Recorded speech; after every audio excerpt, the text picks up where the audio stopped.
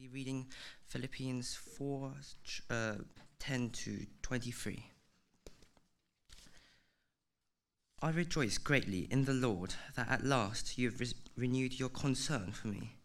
Indeed, you have been concerned, but you have had no opportunity to show it. I'm not saying this because I'm in need, for I have learned to be content, whatever the circumstances. I know what it is to be in need, and I know what it is to have plenty. I have learned the secret of being content in any and every situation, whether well-fed or hungry, whether living in plenty or in want. I can do everything through him who gives me strength. Yet it was good of you to share in my troubles.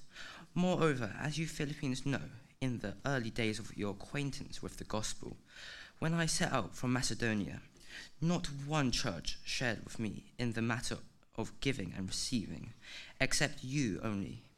For even when I was in Thessalonica, you sent me aid again and again when I was in need. Not that I am looking for a gift, but I am looking for what may be credited to your account. I've received full payment and even more. I am amply supplied now that I have received from Epaphroditus the gifts you sent. They are a fragrant offering, an acceptable sacrifice, pleasing to God. And my God will meet all your needs according to his glorious riches in Jesus Christ. To our God and Father be glory forever and ever. Amen. Greet all the saints in Christ Jesus. The brothers who are with me send greetings. All the saints send you greetings, especially those who belong in Caesar's household. The grace of the Lord Jesus Christ be with your spirit. Amen.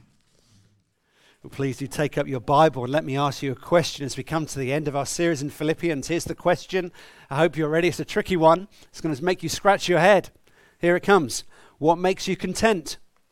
What makes you content? Can you think of a happy place in the world? Perhaps it's a warm bath with candles on and all that fluffy stuff that you go in the bath that makes it smell nice. Perhaps that's your happy place, your place of contentment. Perhaps it's when there's warmth on your skin. Remember those summer days with a glass of something pink or red or something refreshing in your hand? Water is the best, of course. Perhaps it's having someone to say, like Kate Winslet did for her family friend, I will pay your £17,000 heating bills. Warmth. A good book, open spaces, Epsom Downs, that's my happy place. That's where I feel most content, away from the troubles of the world, away from that crowded 7:15 to Waterloo Station. Martin Luther, the great reformer and writer, wrote these words, contentment is a rare bird that sings sweetly at the breast. Contentment is hard to find. I don't really need to remind you of that. We can spend all our life looking for something that will make our heart rest, give us a sense of significance and importance, give us a sense of standing and poise. Contentment is elusive like the mist of the morning. It's something you run after, but just always slips through your fingers. And normally you get to a point of realization about the age of 42. That's the key age, I think, that I still haven't found what I'm looking for. I still haven't found contentment. I haven't found something that gives me ballast against the storms of life. And then here we have in sentence 11, look down please, and sentence 12 as well of Philippians chapter 4, these words from the Apostle Paul.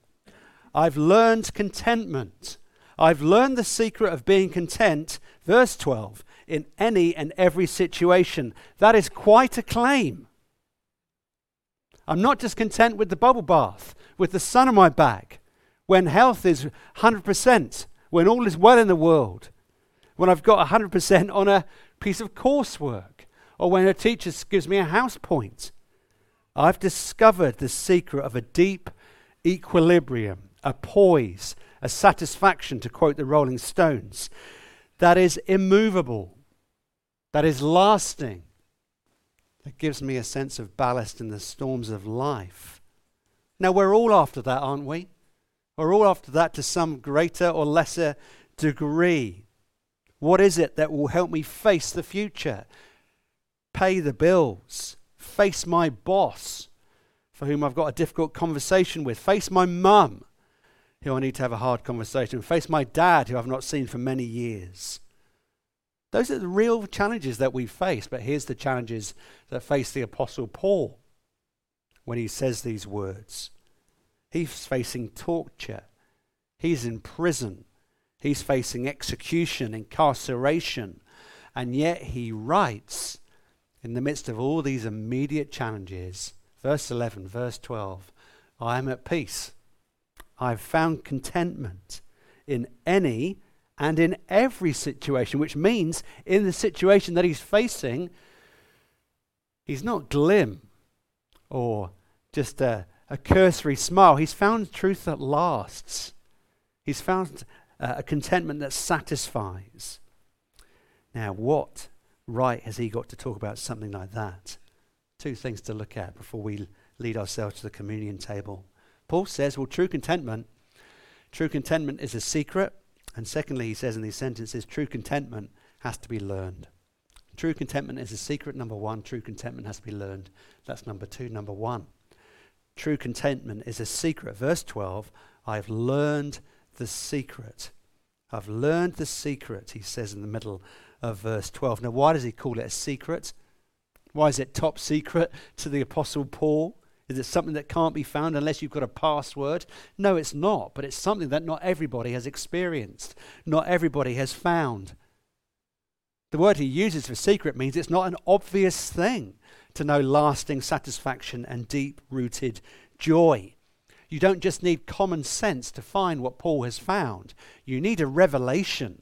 You need your eyes to be opened and your hearts need to be cleared out, and you need a new heart to find what Paul is describing. But it's a yearning, a longing for contentment that everybody experiences, that few people find, and that all the great thinkers have a go at describing. It's a tremendous passion and desire, and that's why he uses this word in the middle of verse 12, secret, and he has the audacity to say, I've learned it. Now, here are some great thinkers in the modern world. There's a superb picture here of Mark Twain. What a fun guy to hang out this guy will be. Look at those eyes. He looks someone who's intense. Mark Twain says this about the thirst that we all have for contentment.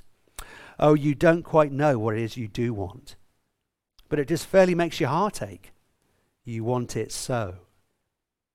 In American Prose, he's saying there's a deep-rooted need that we all face, Christian, non-Christian alike, agnostic, Buddhist, Sikh, Muslim, modern person, someone who says that they're not religious at all. We all face this deep ache and longing in our hearts, which is why we have songs like I Can't Get No Satisfaction, because it's true. C.S. Lewis says this in his book, The Problem of Pain. When you stand before a landscape which seems to embody what you've been looking for all of your life, in your hobbies, it's the secret attraction, often on the verge of breaking through the scent of cut wood in the workshop, or the clap of water against a boat's side. You never had it. But if it would ever become manifest, you would say, here at last is the thing I was made for. It's the thing we've desired before we met our wives, or made our friends, or chose our work. While we are, this is. If we lose this, we lose all. We all want contentment, say the great writers and the great explorers in the modern world, and the great people that look at all of life and say there's something that's just a chasing after the wind, and that the modern man and modern woman are still just as poor in the search for contentment. It's always eluding us. But when we think we've got it, and then it slips through our fingers again like the morning mist or like sand grains on the seashore, when it's eluding us, there's four things that happen normally at the age of 42. Here they are. When you realize you're unhappy, that meaning has slipped through your grasp once again, you can blame things. You can blame things. Here I am at age 42 or 45 or 47, and you blame things because you say, I thought I was happy and I'm still unhappy. I need a better spouse. I'm going to have an upgrade. I'm going to separate from my loved one. I'm going to end my marriage. I need a new career. I need a better car, one that's not electric, because that's going to get taxed in the future perhaps. Or you can blame yourself. The reason I'm unhappy is because there's something wrong deep inside of me, and now I realize it's not everybody else, it must be me. I need help, I need support, I need advice, professional. No, it's not out there or in here. It's the fault of the universe. And so you look at a global issue and you say, the universe has done something. I'm built for eternity. I'm built to rise above normality. I'm built to soar like the eagle or a spitfire. I'm built for complete love and acceptance, and I cannot find it on earth. Therefore, it must be the universe's fault, not me. Or you blame your relationship with God. That's the fourth option. When you have an elusive contentment, there is a God and I was built for him. There is a God who, if I knew him, would satisfy these desires. So where is he in these moments? Those are the four options.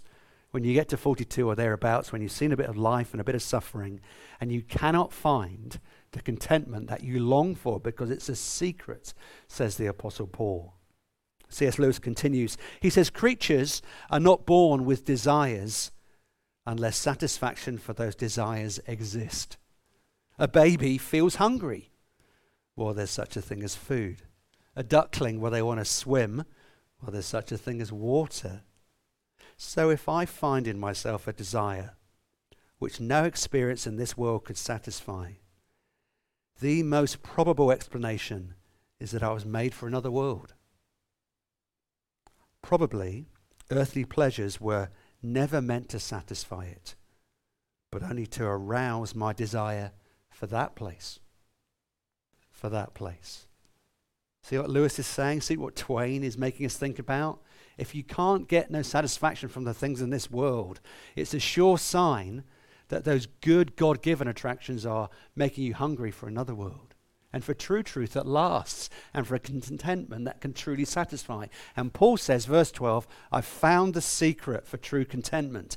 And we know his surroundings, and yet he has the audacity to say, I've found true contentment. So what, number two? Well, if it's a secret, he then says it can be found, it can be learned. Let's think about that. One of the main problems in Greek philosophy at the time that the Apostle Paul was writing before, and we still see its remnants in today's thinking as well, is that how can you live a life of contentment? Verse 11, I've learned. Verse 12, I have the secret. Contentment rooted, this is for you and for us as adults as well. Contentment means you found a source where the deepest needs and longings of your heart can be truly met.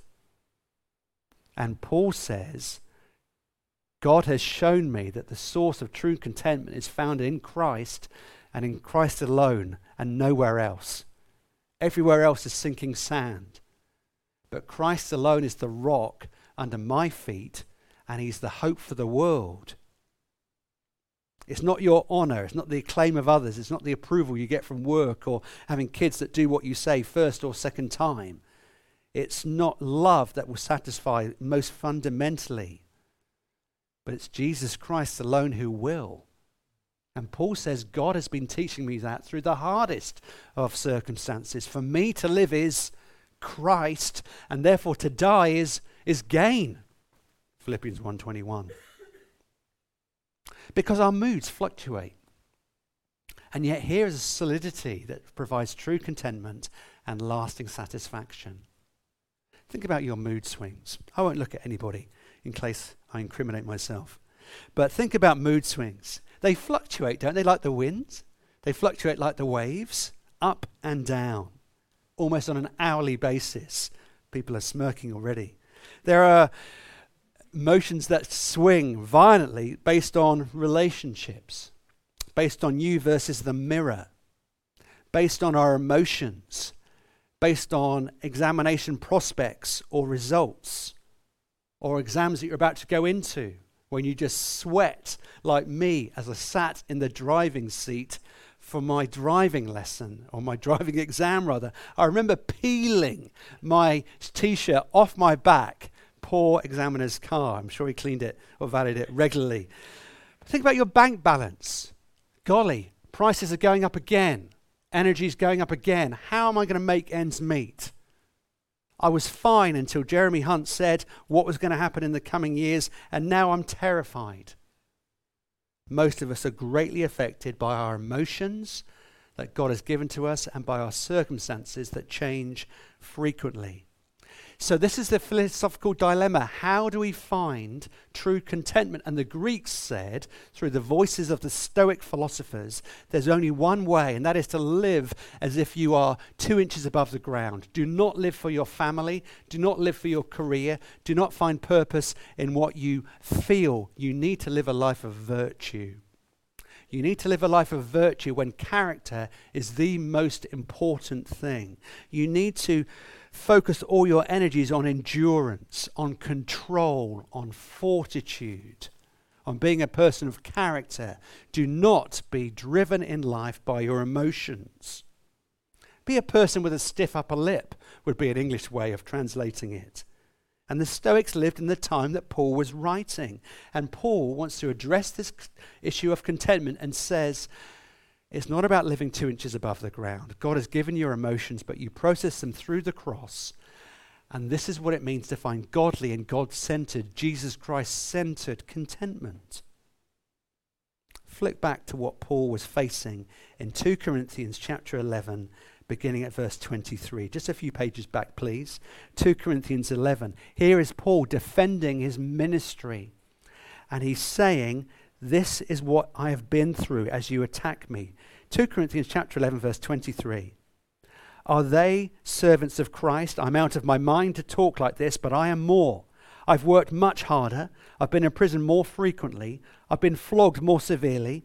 I've been exposed to death again and again. 5 times I've received from the Jews the 40 lashes minus 1. 3 times I was beaten with rods. Once I was stoned. 3 times I was shipwrecked. I spent night and day in the open sea. I've been constantly on the move. I've been in danger from rivers, in danger from bandits, in danger from my own countrymen, in danger from Gentiles, in danger in the city, in danger in the country, in danger at sea, and in danger from false brothers. I've labored and toiled and have often gone without sleep. I've known hunger and thirst and have gone without food, and I've been cold and naked, and I've had responsibility for the churches. And guess what? In spite of all of that, I've learnt the secret of being content, says the Apostle Paul. Suffering does not mean that you are out of God's plan. Rather, it's the very thing that we are caused to do. Verse 12, Paul says, throughout all these situations, true contentment is found trusting God in the circumstances of life, trusting God for the future, relying on him in the present, seeing what Christ has done on the cross and ascended on the 3rd day, risen on the 3rd day and ascended into heaven rather, seeing what God has done and believing it. That's where true contentment is found. And the question is, are we ready to believe that? Are we ready to exercise our faith in that regard? Chapter 1, verse 29 in the book of Philippians says this. For it's been granted to you for the sake of Christ, not only to believe on him, but also to suffer for him. And so the Apostle Paul is saying true contentment is found in trusting God in the hardest circumstances of life. And boy, what a great encouragement it's been for me to see so many of you doing that this year when you face such God-given challenges. Faith has been exercised through the hardest of circumstances. Sometimes we can think God has a duty, you see, to make our lives easy. We think God has a duty to say and put into action what we know would be in our best interests. And so our contentment is very much linked to our circumstances. I remember hearing Rico Tice describe Christians as boats. Christians as boats, it's on the screen. Christians can be like boats in a tidal harbour, he said. They're all happy when their boats are bobbing along when the tide is in, but when the tide goes out, Christians can list along like boats leaning on one side or the other. Their emotions and feelings about God are controlled by their circumstances of life. That was not true for the Apostle Paul. All that he went through, and he says, Philippians chapter 4, verse 11 and 12, I've learned the secret of being content in any and every circumstance. What a thing to say. When Christians pray, you hear their theology, you hear what they believe about God. Very often we pray for our circumstances to change. Now, there is a place for that, for our health to change, for situations on our heart to be dealt with, for a new job to be given. There's a place for that. But notice how Paul prays. He says, I've learned to be content, whatever the circumstances, in any and every situation. His priority is always to make the worth and beauty and greatness of Jesus known in the lives of those who are near him or near his heart. Philippians chapter 1 verse 12. Now I want you to know, brothers, that what has happened to me has really served to advance the gospel. As a result, it's become clear throughout the whole palace guard and to everyone else that I am in chains for Christ. Because of my chains, most of the brothers in the Lord have been encouraged to speak the word of God more courageously and fearlessly. Here he is in jail, and he's saying, praise God that I'm in jail, because I've had wonderful opportunities to tell this massive Roman guard that I'm chained to about Jesus, and he can't get away for the duration of his 8-hour shift. It's brilliant. And look what's happened because of where God has put me in jail. Chapter 4, verse 22. All the saints send you greetings, especially those who belong to Caesar's household. God has worked through Paul's suffering. He's worked through his prison stay. He's worked through his chains. And even massive, hunky, burly prison guards have been brought from death to faith, from death to life, from blindness to sight. And they've seen Jesus because of Paul's difficult circumstances. What a wonderful thing that is. I wonder if that's your thinking as we're thinking about Christmas. Are you thinking, how can I make the bills meet? That's an understandable question. Are you thinking, how do I manage Christmas to give my loved ones what they need? How can I look after myself? Or are you thinking, no matter how the circumstances have changed, who can I invite to the ladies' craft night? Are you thinking, who can I invite to come to the curry evening? Who can I invite to our Christmas services? Who could I give this brilliant Christmas resource to? Who can I invite to our carol service? And so on. What a challenge Paul's thinking is to our prayers and to our decisions in our life. I've learned to be content, whatever the circumstances. I've learned the secret of being content in any and every situation. God has taught me this through the school of life. God's been educating me through the gymnasium of faith. And I've learned that Christ is my strength. Verse 13, Christ alone is my strength. I can do everything through him who gives me strength. Do not think that means that you can sing at the front if you can't. It does not mean that God will give you everything you ever wanted. I want to play football. I want to earn millions. And there's going to be a vacancy at Man United in Ronaldo's shirt. So I'm going to pray this verse and I'm going to go and play. You wouldn't get very far if you're like me. No, the context is suffering in these verses. And so Paul is saying, I can persevere in suffering because of the strength of Christ in my heart. When I'm in plenty or when I'm in need, Christ alone is my strength. When I'm well fed or when I'm hungry, Christ strengthens me. When I'm in the stuff of life and it feels like the boat is sinking, when I'm being stoned to death, when I'm in a Roman jail, Christ is my strength still at that point. In any situation, in every situation, Christ is the one who strengthens me. Because his power is revealed through my life and through broken pots and jars of clay like me. Charles Price was a Christian preacher, a fine Christian preacher and writer, and he met a man who lived his life under this motto, for this I have Jesus. For this I have Jesus. They became friends because this man took it upon himself to write a short pamphlet on the life that is found only in Jesus Christ. He also wrote and made tens of thousands of yellow velvet bookmarks that had on them written, for this I have Jesus. This man was cut down by a stroke And Charles Price got to hear about it, and he rang his home and spoke to the man's wife. She said to him, to Charles, "It's great that you've rung. We've just got home from the hospital, but the reality is you won't be able to understand what my husband now says as he speaks. The stroke has affected his speech, so he can hardly communicate. But I'll hand the phone over to him. He'll be glad to hear your voice." Charles Price says, "I knew exactly what he was saying. He said, 'For this, I have Jesus,' from his paralyzed body. 'For this, I have Jesus.' No situation could rob him of his security," said Price, "or of his joy." In 1994, Charles Price was speaking at a famous Christian conference in the United Kingdom called Spring Harvest, after which he received a letter from a woman who was in the congregation, in the crowd, as he spoke. She wrote these words, "I came looking for you after your talk, but I couldn't find you, so I asked the organizers for your address so I could write to you. I want to tell you something about myself. A while ago, my husband was killed in a road accident. It was the worst thing that could have happened to me, and we have 2 young children. The day before he was killed, a friend of mine sent me a letter, and in the envelope she enclosed a little yellow velvet bookmark that says, 'For this I have Jesus.' I thought that's sweet, and I put it down on the table next to where I have coffee every morning.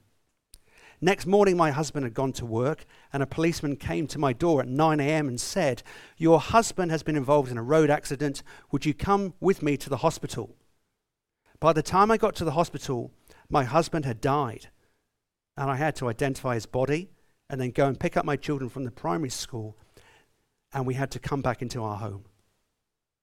When we came into our home, there on the table was the yellow bookmark, 'For this I have Jesus.' I cannot tell you what that has come to mean to me, so much so that on the tombstone of my husband, we've inscribed, 'For this we have Jesus.'" Now, is that the Jesus of your life as we come to the end of the book of Philippians? You can have a Jesus in your life. He's like the patron saint. He gives you good luck. You trust him for the future. You trust him for your health, wealth, and well-being. You can be like one of those boats that bobs around in the tidal waters in the harbour when all things are going well. But the trouble is, what happens if he causes you to suffer? Chapter 1, verse 29. "For it's been granted to you for the sake of Christ, not only to believe on him, but also to suffer for him." If that happens, we can say sometimes, if that happens, then Jesus gets the red card. If Jesus causes the sun to shine upon me and all is well, then I'm all for Jesus. But since the World Cup starts today, if suffering comes, who gets the red card? Jesus can be your teacher, he can be your model, or is he your life? And is he your strength? Here's the litmus test. When you think about heaven, when you think about the future, do you think about a future where sickness is no more, that's pain-free, where it's unstained natural beauty, where there's a suffering-free existence, when you're full of family and friends and the leisure activity of your choice? But do you mind if Jesus is there or not? That's the litmus test. If that's the case, then that shows you want Jesus to improve your lifestyle and your circumstances rather than he's your closest friend and your savior. One of the things that I think the COVID years should have taught us is that it's very easy to be content with Jesus when we're well fed, when we're full of plenty. But equally, we need to be content with Jesus when life is full of challenge and when we're in need. Look at Paul in his relationship to the church in Philippi as we close. Verse 10, he says, "You've been so kind to me. You've renewed your concern for me." Verse 14, "You've shared in my troubles. You were the only church who helped me out financially." Verse 16, "Even when I was in Thessalonica, you sent me aid again and again." Here's the map. You've underwritten my ministry over the past decade as I've gone from city to city to plant churches around the Mediterranean basin. You've always been there in God's kindness for me.